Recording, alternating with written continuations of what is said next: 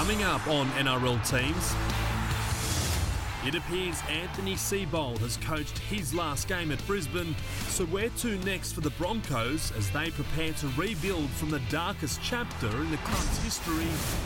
Captain Cam is back, but will he return to skipper the Storm in 2021?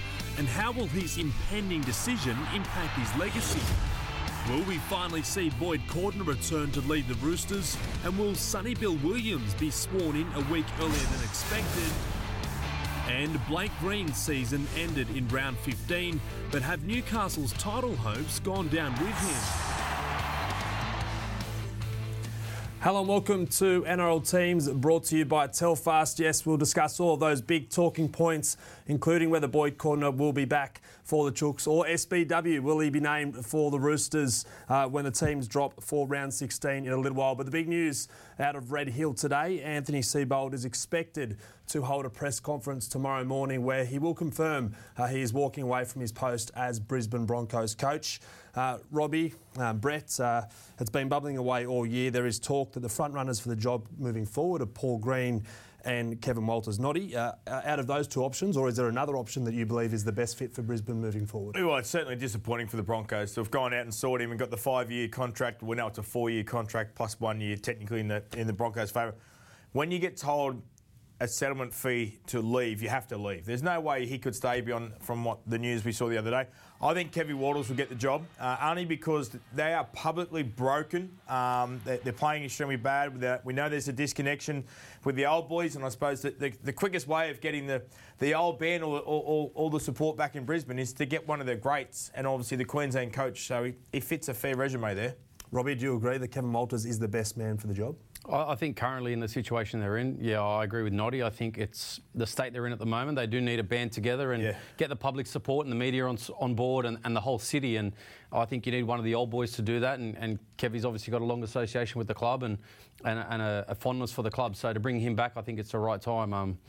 It's an interesting one because there was talk during the first interview process he didn't get a decent look in, and Anthony Seibold got the job. And now Seibold's out of the job and Kevy comes in when he wasn't good enough in the first place. So, rugby league, eh? Does he swallow his pride, though, because he's always wanted this gig?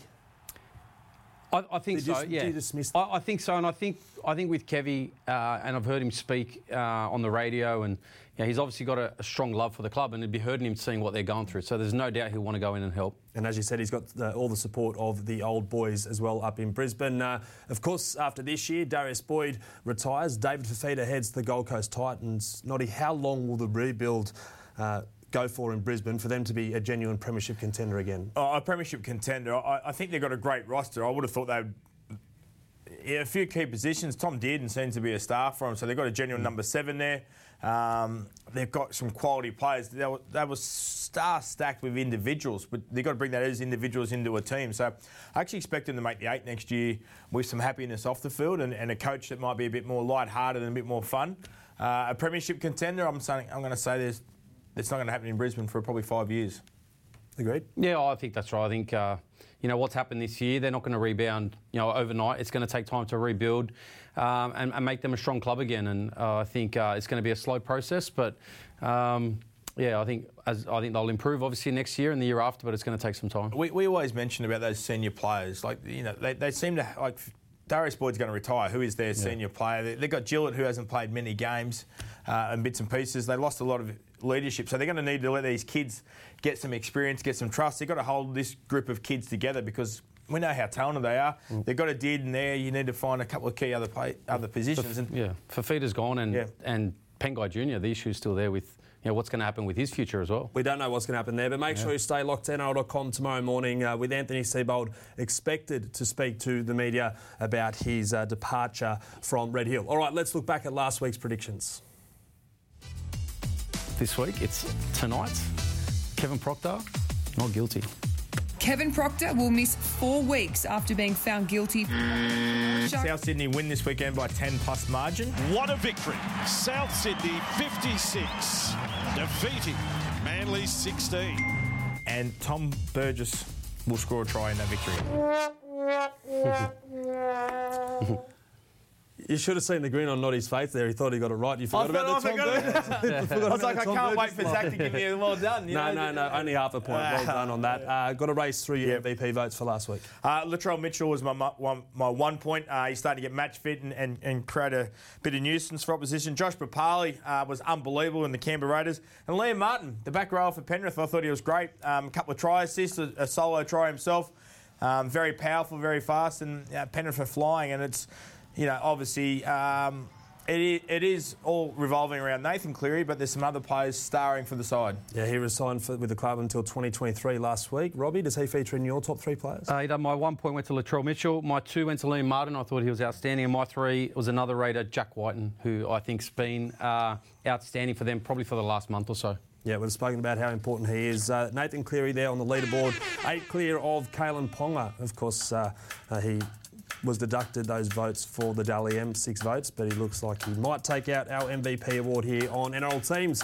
We've got to get into the round 16 matches. What a way to kick things off back out at Bankwest Stadium. We've got the Parramatta Eels up against the South Sydney Rabbitohs on Thursday night. Brad Arthur has been forced to make the one change this week. Andrew Davey returns to the bench after being overlooked for the last couple of weeks.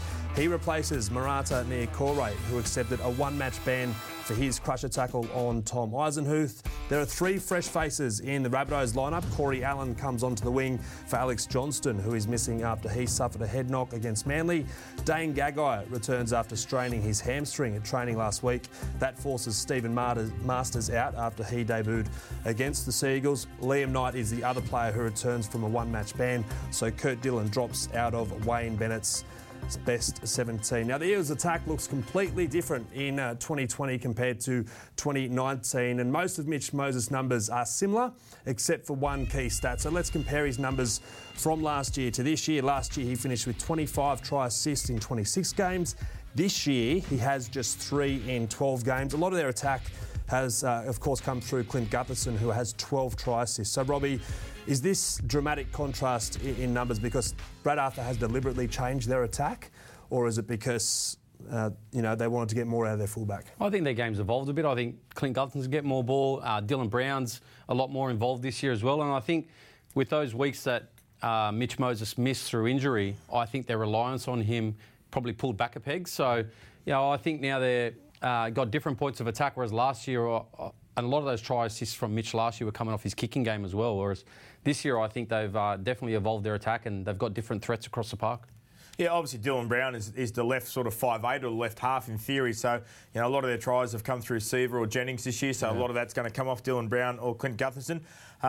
It's funny, you talk about his numbers going backwards this year. I would have thought his numbers would have gone forward because of the rule change, the play the ball speed, the halfbacks getting over the advantage line a lot more. So maybe it's up to Mitchell for the next few weeks. Parramatta's attack has come back a fair way from what they were doing earlier in the year. So maybe it is the 7 needs to get more dominant and get a bit more over the advantage line and take the senior role. With the Eels' attack stalling in recent weeks, do you agree that it is up to Mitch Moses to potentially take the reins a little bit more, take pressure off Gutho and give 2 or 3 points of attack? Well, I think so, yeah. Obviously, he'd probably be disappointed with his numbers as well. And Para have probably not in the same form that they were at the start of the year. They're on fire at the start of the year. And now they're struggling for points a bit. I think teams have worked them out a little bit as well. So, I think there's a lot of pressure and on Mitch as the halfback of the side to really step up and provide that. All right, South Sydney Rabbitohs are on a roll. They've won their last 4 matches, but they're yet to beat a team above them on the ladder. Have you seen anything over the last month that suggests that they can beat the Eels and other teams in the top 4? Well, I think they've definitely improved over the last month. Souths are a team that's playing with a lot of confidence. They seem to have adapted finally to the new rules and their attacking style of play. But in saying that, they haven't really beaten anyone of note in the last month either. I think they had a scrappy win against the Cowboys up there in Townsville. They destroyed Manly on the weekend, but Manly are obviously in terrible form at the moment as well. So, it's a really strong test for the Bunnies this week to see where they stand in this competition. All right, we've got to push on to Friday night footy. The early game, the St George Illawarra Dragons taking on the Gold Coast Titans, 6 p.m. at Netstrata Jubilee Stadium. There are 2 changes on the bench for the Red V. Jackson Ford returns from his tripping suspension, while Billy Britton will play his first match since round 2. They replace Corbin Sims, who picked up a calf strain against Brisbane, and Paul Vaughan, who will miss 2 weeks through suspension for a crusher tackle. Of course, that's after he missed 2 games for a biosecurity breach a couple of weeks ago. After missing last week with a quad strain, Ash Taylor returns at 5'8", which sees Tanner Boyd surprisingly drop out of the Titans 17 altogether. Mitch Rain has overcome a knee injury to replace Nathan Peets at hooker. He has a calf problem. Bo Firma is back in the back row, replacing Keegan Hipgrave, who drops to the bench, while Tyrone Peachy earns a promotion. He starts at lock with Mawaki Fodawaka out for a 1-match ban. Elsewhere, Aaron Clark is on the bench. Noddy Jamal Fogarty, it's now Fogarty and not Fogarty. Before this year, only played 2 games, hasn't missed a game since round 3. On the weekend, handed his captaincy. So Holbrook is clearly a big fan of him. What does it mean for his long-term prospects as halfback for that club? Yeah, well, it's nice that they've finally got some stability in the 7. You know, obviously they had Ash Taylor there. They couldn't settle on Ash Taylor. Ash Taylor doesn't want the pressure of running the side, doesn't want to be the game organiser. And I think, you know, what Justin Holbrook's done, he's actually got the best out of Ash Taylor by taking pressure off him.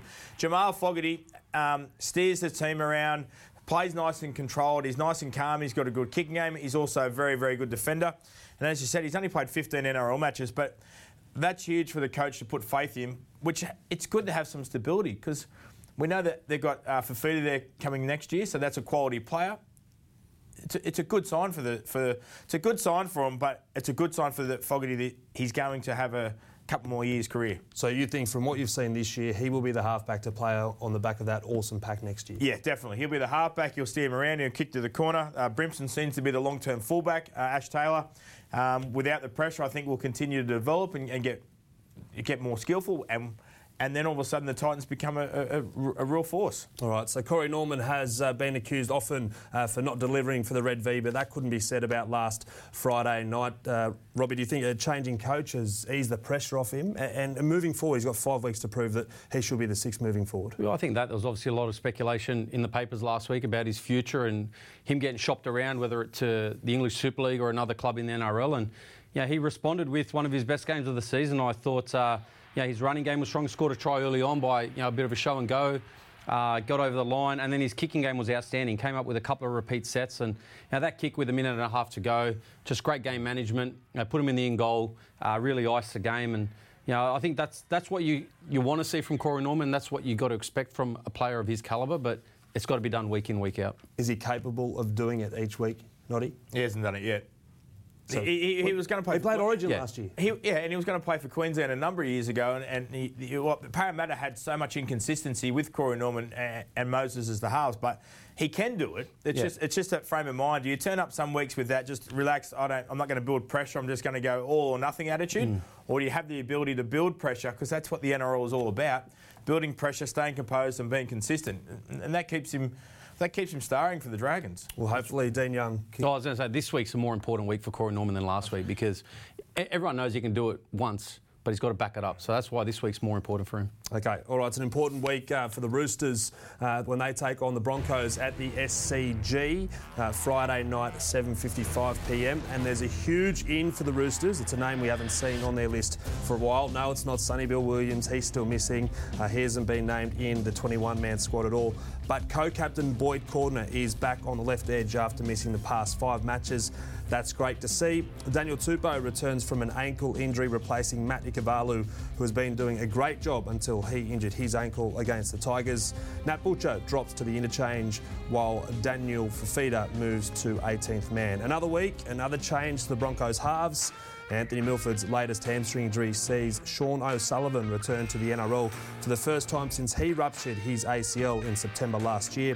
That means Brisbane will have a 22-year-old and a 19-year-old in their halves this Friday night. Milford's absence also means Brodie Croft earns a recall via the bench, while Corey Paix starts at hooker as Isaac Luke serves a 1-match ban. Also to note, it's great to see Corey Oates back in the 21-man squad after we feared earlier this year that his season was over. Noddy, we've spoken about it in recent weeks, but it's great to see Boyd Cordner back for the Roosters. Yeah, and even at the start of the year when he wasn't playing and they were resting him and that awareness, and then he had a couple of those HIAs and lots of... It is great to see Boyd Cordner back. We want him playing the game week in, week out. He's their leader. He does some of the most courageous runs when their back's against the wall. And, they've done really well to rest him, or not rest him, but be patient, which is what Trent Robinson has done really well. And there's a couple of big ins starting to slowly creep back in for the Roosters, and they put a pretty fair statement out last weekend with a few of those players back as well. Yeah, and do you think with Boyd Cordner returning, if he stays out of trouble injury-wise, do you think he'll be primed for a big back end of the year? Oh, I think so. Earlier on in the year, he missed the first 4 or 5 rounds because they spoke about him not having a pre-season and they wanted to get him fit, for the business end of the year. And now he's had the injuries with the head knocks as well. So he hasn't had a lot of football this year. So you'd like to think he'd be feeling pretty fresh. If he can stay nice and fit, then he'll be at his best in a month's time, right when the whips are cracking. You had the best vantage point of anyone at Leichhardt Oval watching from the scoreboard last week. I won't bring up the result, but did you like what you saw from Kyle Flanagan after he was dropped for a couple of weeks and Trent Robinson said, I want you to work on your game? Well, that was a big question mark last week going into that game. Obviously, Keary missing. Lockie Lamb got injured the week before, so Flanagan was back with a new halves partner in Drew Hutchinson. I thought they were both outstanding. Obviously, I thought the first half they really controlled the game. Tigers were quite poor defensively, but the Roosters definitely took advantage of that. And so, some of the passes here on the right edge from Kyle, like this pass and the one over the top of. Sorry, can't even remember who was on the left wing there for the Tigers at the moment, but. Some of those passes that he came up with were first class. So, I thought that was an outstanding performance by him. Speaking of number 7, a couple of months ago, Tom Dearden wasn't ready to be thrown in there by Anthony Seibold, but he's played 5 straight games there. On the weekend, he took control with Anthony Milford off. Is he their long-term 7 at Red Hill? 100%. Long-term, but he's the franchise player they can build the next 10 years around. They've done well to protect him because he's only young, he's only little, but he seems to have all the maturity of a genuine, experienced halfback. He plays really tough. He's got a good kicking game. He runs the ball line. I think he's a long-term prospect for him, but you have to hold him back sometimes to protect him. And again, they're going that bad. You throw him to the Wolves, he gets burned, he loses his confidence, and he probably loses that spring in his step. So I think actually. As big as it could be the future halfback for Queensland when DCE retires. That's how good I think he is. Yeah, I think he's a star. Okay, so what does that mean for Brodie Croft, who was brought to Brisbane to try and solve their halves issues? Well, it means he's got some work to do to get back in the side. I think he's obviously had his issues this year, and Dearden is been a player that they've spoken about for a long time up there, and they've held him back, and he's got his opportunity, and he's playing well and he's performing. So it's his jumper to lose, and it's Brodie Croft's to win back. So I think Brodie Croft's going to have a lot of work to do to get back in that side. Kotoni Staggs, let's look at the positives out of the Broncos set up at the moment. He is in outstanding form. You've both played Origin footy. Would he look out of place in a sky blue jersey come November? Well, that was a peach of a try, wasn't it? I got big raps on Kotoni Staggs. I remember early on in the year, after the first couple of rounds, I actually Googled his name to see whether he was a Queenslander or a New South Welshman, because straight away I was excited. I saw he was a New South Welshman. I think he was born in Wellington, maybe, or somewhere in New South Wales. And straight away I had a circle around his name, think this kid's going to play Origin for New South Wales. Whether that's this year or next, I'm not too sure, but I definitely think he's an Origin player of the future. It was actually really good to see him. He actually criticised his senior players last week as well. The standards weren't high enough. They're not the leaders. For a young person to do that, it puts how much confidence he's got in his own ability, and he actually wants higher standards for the whole club, which is a good thing to have. Yeah, he wouldn't look out of place in the Origin arena. He's got all the swagger to go with it as well. All right, Saturday Arvo footy kicks off with the Warriors and the Knights. This is at Scully Park back in Tamworth. We'll talk about that in a minute, but there are a couple of key ins for the Warriors. Chanel Harris-Tavita returns after missing last week following a head knock at training. He replaces round 15 rookie Paul Turner, who went pretty well in the halves against the Bulldogs. Eli Kartora returns from suspension in the back row, forcing Isaiah Papali'i out of Todd Payton's squad. Newcastle have confirmed today that Blake Green sadly ruptured his ACL against the Cowboys. His season-ending injury means a recall for Mason Lino, who comes in for his first NRL match of 2020. Kurt Mann stays at dummy half, and Phoenix Crossland is in jersey 14, meaning there is still no room for Tex Hoy. Stafford Toa has been named on the wing, but still needs to pass his HIA protocols to play. And a big special shout out to Dave Clemmer, who makes his 150th NRL appearance this week. Unfortunately, his regular front row partner isn't alongside him. Daniel Saifidi is still out with a knee injury. They're on a bit of a roll, the Warriors. I didn't think I'd say that this year, given what they've had to face, but it's great to see they've won 3 of the last 4 matches. They return to Tamworth to say thank you to the people of Tamworth. That's where they quarantined when they arrived in Australia.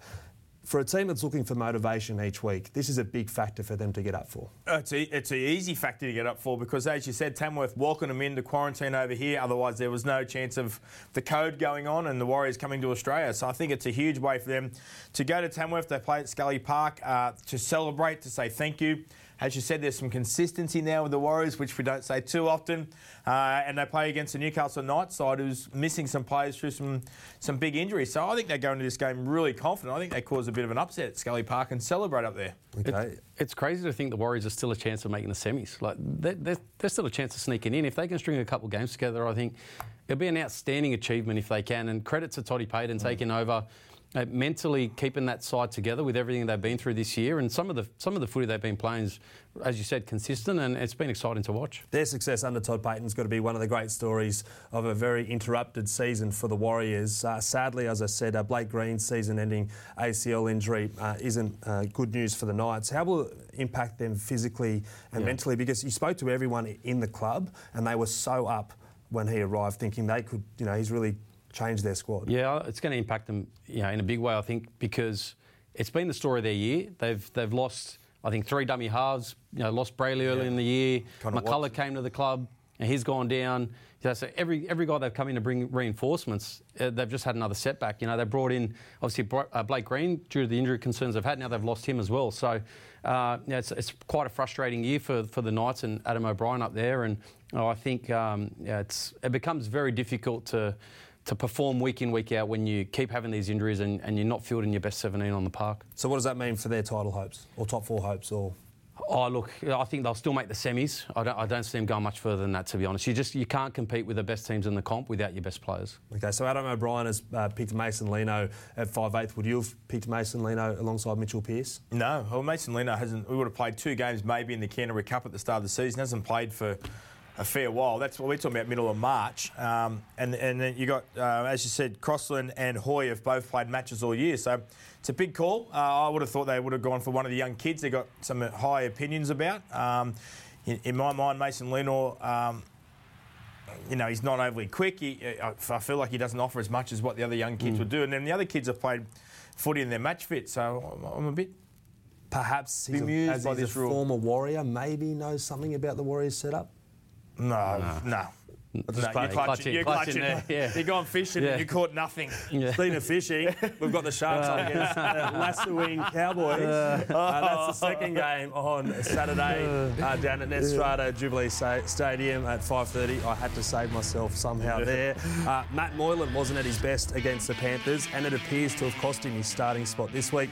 The playmaker has been named in jersey 20, with Connor Tracy named in the halves alongside the returning Sean Johnson, who had a big week last week. He had a groin issue and also welcomed into the world his first child, so congrats to him and Kayla on the birth of young Miller. Braden Ueli has been named to start like he was last week, but he came off the bench against Penrith. Kiwi international Britton Nakora has been recalled to the back row as Toby Rudolph returns to lock, and Sifa Talakai and Scott Sorensen drop back to the bench. Andrew Fafita is in jersey 21 and is an outside chance of returning from a hamstring injury and finger surgery as well. Plenty of changes for North Queensland as well, with a couple of big names missing, but there's one big name back, so let's start with the good news. Valentine Holmes returns from his second stint on the sideline this season with an ankle injury. The star recruit hasn't played since round 9 and comes back in on the wing. Hamiso Tabuai-Fido has a slight hammy issue but should be back next week. The bad news, Jason Taumalolo will be missing for up to 4 weeks with a calf issue, while Reece Robson's season is over after he tore his hammy at training last week.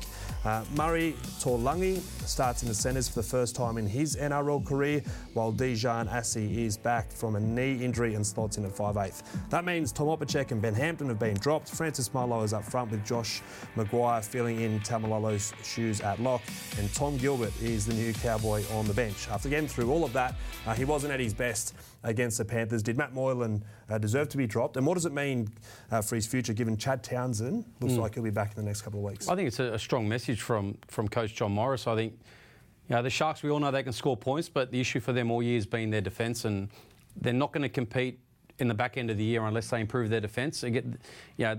Some of the tries they let in on the weekend were just so poor and so soft, and Matty Moylan was a culprit in a couple of those tries. So I think he's sending a message to the team. Connor Tracy comes in, who's done a great job for him with his opportunities this year as well. So, Moylan, it's a big call, but I think one that, I think it's going to be a bit of a wake-up call for him, to be honest. You spoke about the Sharks' struggles in defence. They've got the third best attack in the league. They sit just inside the top 8. But let's have a look at their numbers and highlight just where it's all going wrong for the Sharks. We've got the stats, 35.1 missed tackles per game. It's the worst in the league. In 6 of their last 8 games, they've conceded more than 40 missed more than 40 tackles. They concede 3.9 tries per game and 22.9 points conceded an average per game. That's 11th in the league. So after hearing those stats, how far off the Sharks from genuine premiership contenders, Noddy? Yeah, in their attack point of view, they're pretty close to it because they sit third in attack. And I think Sean Johnson is equally as dominant as what sort of probably a Nathan Cleary is being when they're both on fire. So it's got nothing to do with their attack. You're right, Zach. You cannot win a game of football when you're missing 35 tackles because you're always on the back foot. You're leaking huge points every week. You can't win 50 to 38 type of concept every weekend and expect to win a semi-final or a grand final. So they have to improve that missed tackle rate by at least 50%. They have to bring their points scored down to about 16 points on average, and then all of a sudden they can become genuine contenders. So they beat themselves. Yeah, and they had a target earlier this year of not missing more than 22 tackles. They've only done that once this year when it was 19. Anyway, Val Holmes is back. Robbie, you're a believer in Val Holmes, the fullback. They've brought him back on the wing. Do you think that's just short-term to lighten his load, given he's had an injury-plagued season, or do you think that is where his position is long-term? Look, I think in the short term it's the right call. I think he's obviously had a disrupted year with injuries. He's coming back now off a major ankle injury, I think. So the right call is to put him back on the wing and let him get his match fitness and get his groove and timing back in the game. Whether that's going to be the case next year, I'm not too sure. There's obviously no decision on the new coach yet for the Cowboys either. So the new coach is going to come in with his own ideas. But look, I think for the back end of the year, the right call is to play Val on the wing.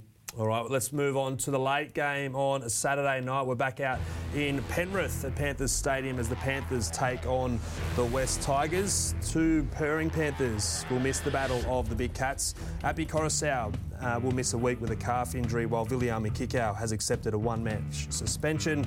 In the backs, Brent Naden shifts to the centres to allow Brian To'o to return from ankle surgery on the wing. Mitch Kenny is Penrith's new number 9 as Moses Leota is promoted to start. Isaiah Yeo moves from lock to the second row, and James Fisher-Harris trades jersey 10 for jersey 13. Tyrone May drops back to the utility option on the bench, which means Dane Laurie misses out. Billy Burns is back for his first game since round 11, while Kurt Capewell is on the reserves list as he pushes for selection after an injury-plagued season. He hasn't played since round 5. Let's look at the Tigers. Harry. You can hear the chants already. Robbie from Leichhardt as Harry Grant is named to return from a knee injury. Tom McKaylee earns a start up front, replacing Russell Packer, who has been dropped. Alex Twal is at lock, with Matt Eisenhuth dropping to the bench alongside Jacob Little and Sean Blore. Barring any late changes, it looks like Josh Reynolds will miss out on selection this week. Noddy, when I asked Ivan Cleary last week if he's going to rest players, he said we've been lightening their load at training rather than letting them miss out on games. Do you think they can continue to do that, Penrith?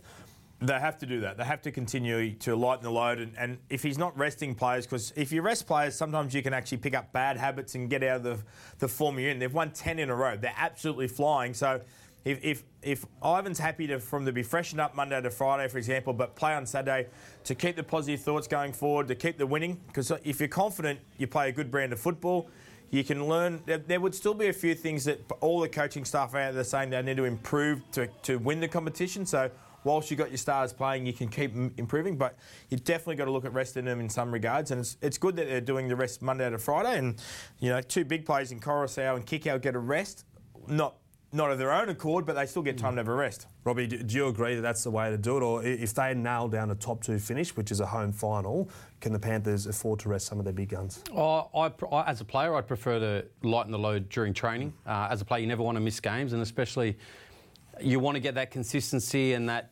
regular, weekly game. Your match fitness is so important at this time of the year. So, for me as a player, I'd love to. What they're doing, I think, is the right call. That's what I think. I'd do is if I was a coach, is lighten the load at training, but you still want your best team playing on the weekend. The 17 that are getting picked are probably the best 17 they've got to play. Look at the teams that are at the bottom of the ladder. We speak about the sides that make consistent changes. They're struggling. They can't find consistency. They go good, they go bad. That's because there's change. Yeah. They've been lucky, the Panthers.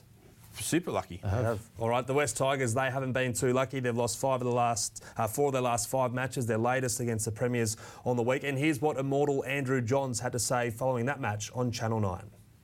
The Tigers, at the moment, are a team playing with no soul. I imagine Michael Maguire will be just laying at home in bed just going, what have I got to do to this team? But the thing is, there is no relief with salary cap. I understand that they can't really go out in the market and buy anyone. So this squad they've got for the next sort of 12, 18 months. A team with no soul. Is he on the money, Robbie? Oh, you can't ask me that, mate. But it's Andrew Johns, so he's a pretty good judge of a team and of a player. It's disappointing to hear that, obviously, being about the Tigers. So, it's hard to comment. It's frustrating for me as a fan now to sit. I sat and watched that game, and it's a game where season's on the line. We've spoken about it for the last month against the Warriors and the Knights as well.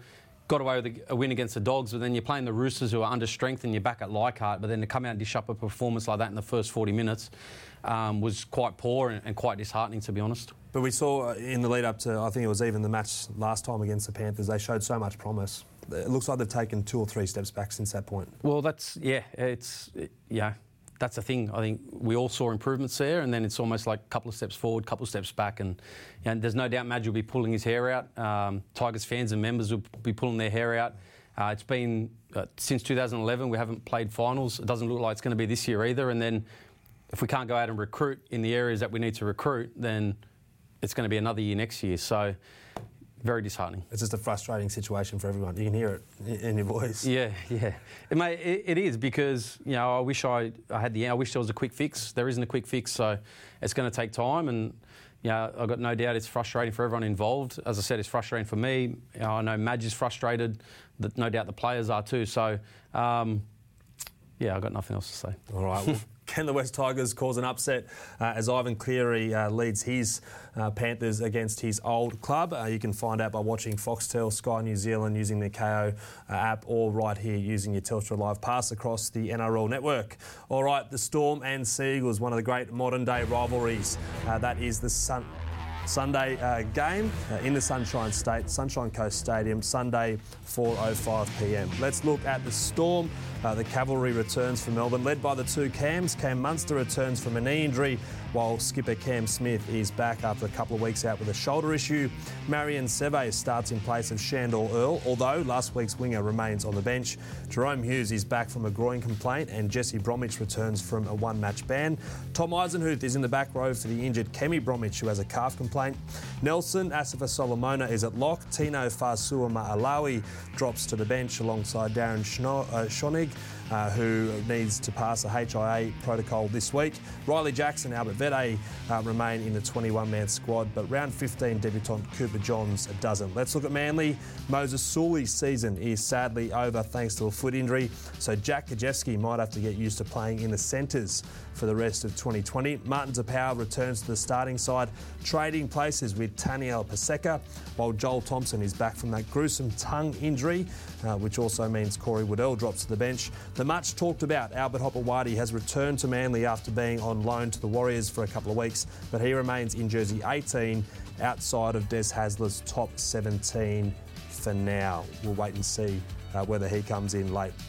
All right, how important, I know we spoke about it a couple of weeks ago, but how important is it for Cam Smith to make a decision about his future at Melbourne, with the likes of Brandon Smith saying, hey, hang on, I need to know what's going on for my own future? Oh, Brandon Smith and Harry Grant. We know, so there's going to be winners and losers out of whatever decision that Cameron Smith makes, because there's going to be other clubs that either get players or lose players, and then the Melbourne Storm would want to keep those 2 players because then they can build the next 5 to 10 years behind it. Harry Grant's going to be a star for 10 years, and Brandon Smith is in their system and plays so tough. So it's hugely important that Cameron Smith makes a decision. They obviously need to put a deadline on when that decision's going to be. We know that their club's asking for him to come up with an answer. He spent 19 years at the Melbourne Storm. He spent half his life playing football for them. So I think he genuinely cares about the club and would like to leave it in a good position if he does retire. But also there's that desire, if I want to keep playing, well, I think he's entitled to keep playing. So if Cam Smith, on that point, if he plays on next year, what will hurt his legacy more? Staying at Melbourne and costing the club its next number one hooking option in Brandon Smith, or going to a team like the Broncos and Titans and potentially having 2 underwhelming years? That's a loaded question, that one.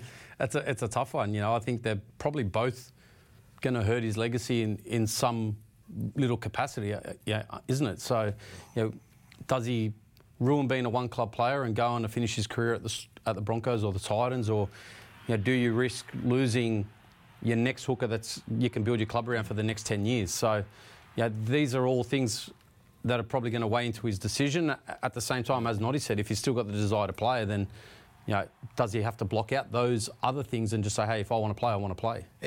He's achieved so much. He's probably achieved 2 or 3 more than any other players achieved. He's won every medal there is, every performance. As you said, he's played over 420-something games now, and it's all been a part of the Melbourne Storm, and Craig Bellamy's helped create all this. But, I think he's torn between looking after Melbourne because of the 2 players he's going to leave, but also having his own desire. And then I think his family are on the Gold Coast, going to school, and they've already settled up there. So what if he goes to the Gold Coast and they have 2 really successful years? Does that mean that Cameron Smith, I think he is the next immortal anyway, but does that put his stature greater because he fixed a franchise that's... Well, that might help his legacy. Well, the other thing too, no one's spoken about, is the financial aspect of it. What's he want to play? Like, how much is he going to play for? And does that take away re-signing a young kid, that you might lose, that might be the next 10-year player, for your club that's going to go to another club because you can't afford to keep him because you've gone out and re-signed Cam or signed Cam for a year? If I can sign Cameron Smith, whether I'm Melbourne Storm or the Gold Coast or Brisbane, I sign Cameron Smith. And the other effect it has... So if you're Melbourne, you re-sign Cameron Smith... You re-sign Cameron Smith at the expense of the next Queensland hooker in Harry Grant. And potentially Brandon Smith. One or the other. The Kiwi hooker. Yeah. So hang on, so instantly you're forgetting about the 19 years, the 4 titles, the 400 games, the 3 medals he's brought home. Yeah, but at some point you've got to start looking at the future of the club as well. Like, this is a... It is. In the short term, great. Of course you sign Cameron Smith, if in the short term. But from a business or a football point of view, you've got to think of the long term of the club as well. Well, I could stand here. I wish he plays. I hope he plays. We'll keep Harry Grant. That'd be great. Loaded. I could stand here all day just watching another this 3 tennis. years. Mate, it's a tough decision for him. It's a horrible decision for him to have to make.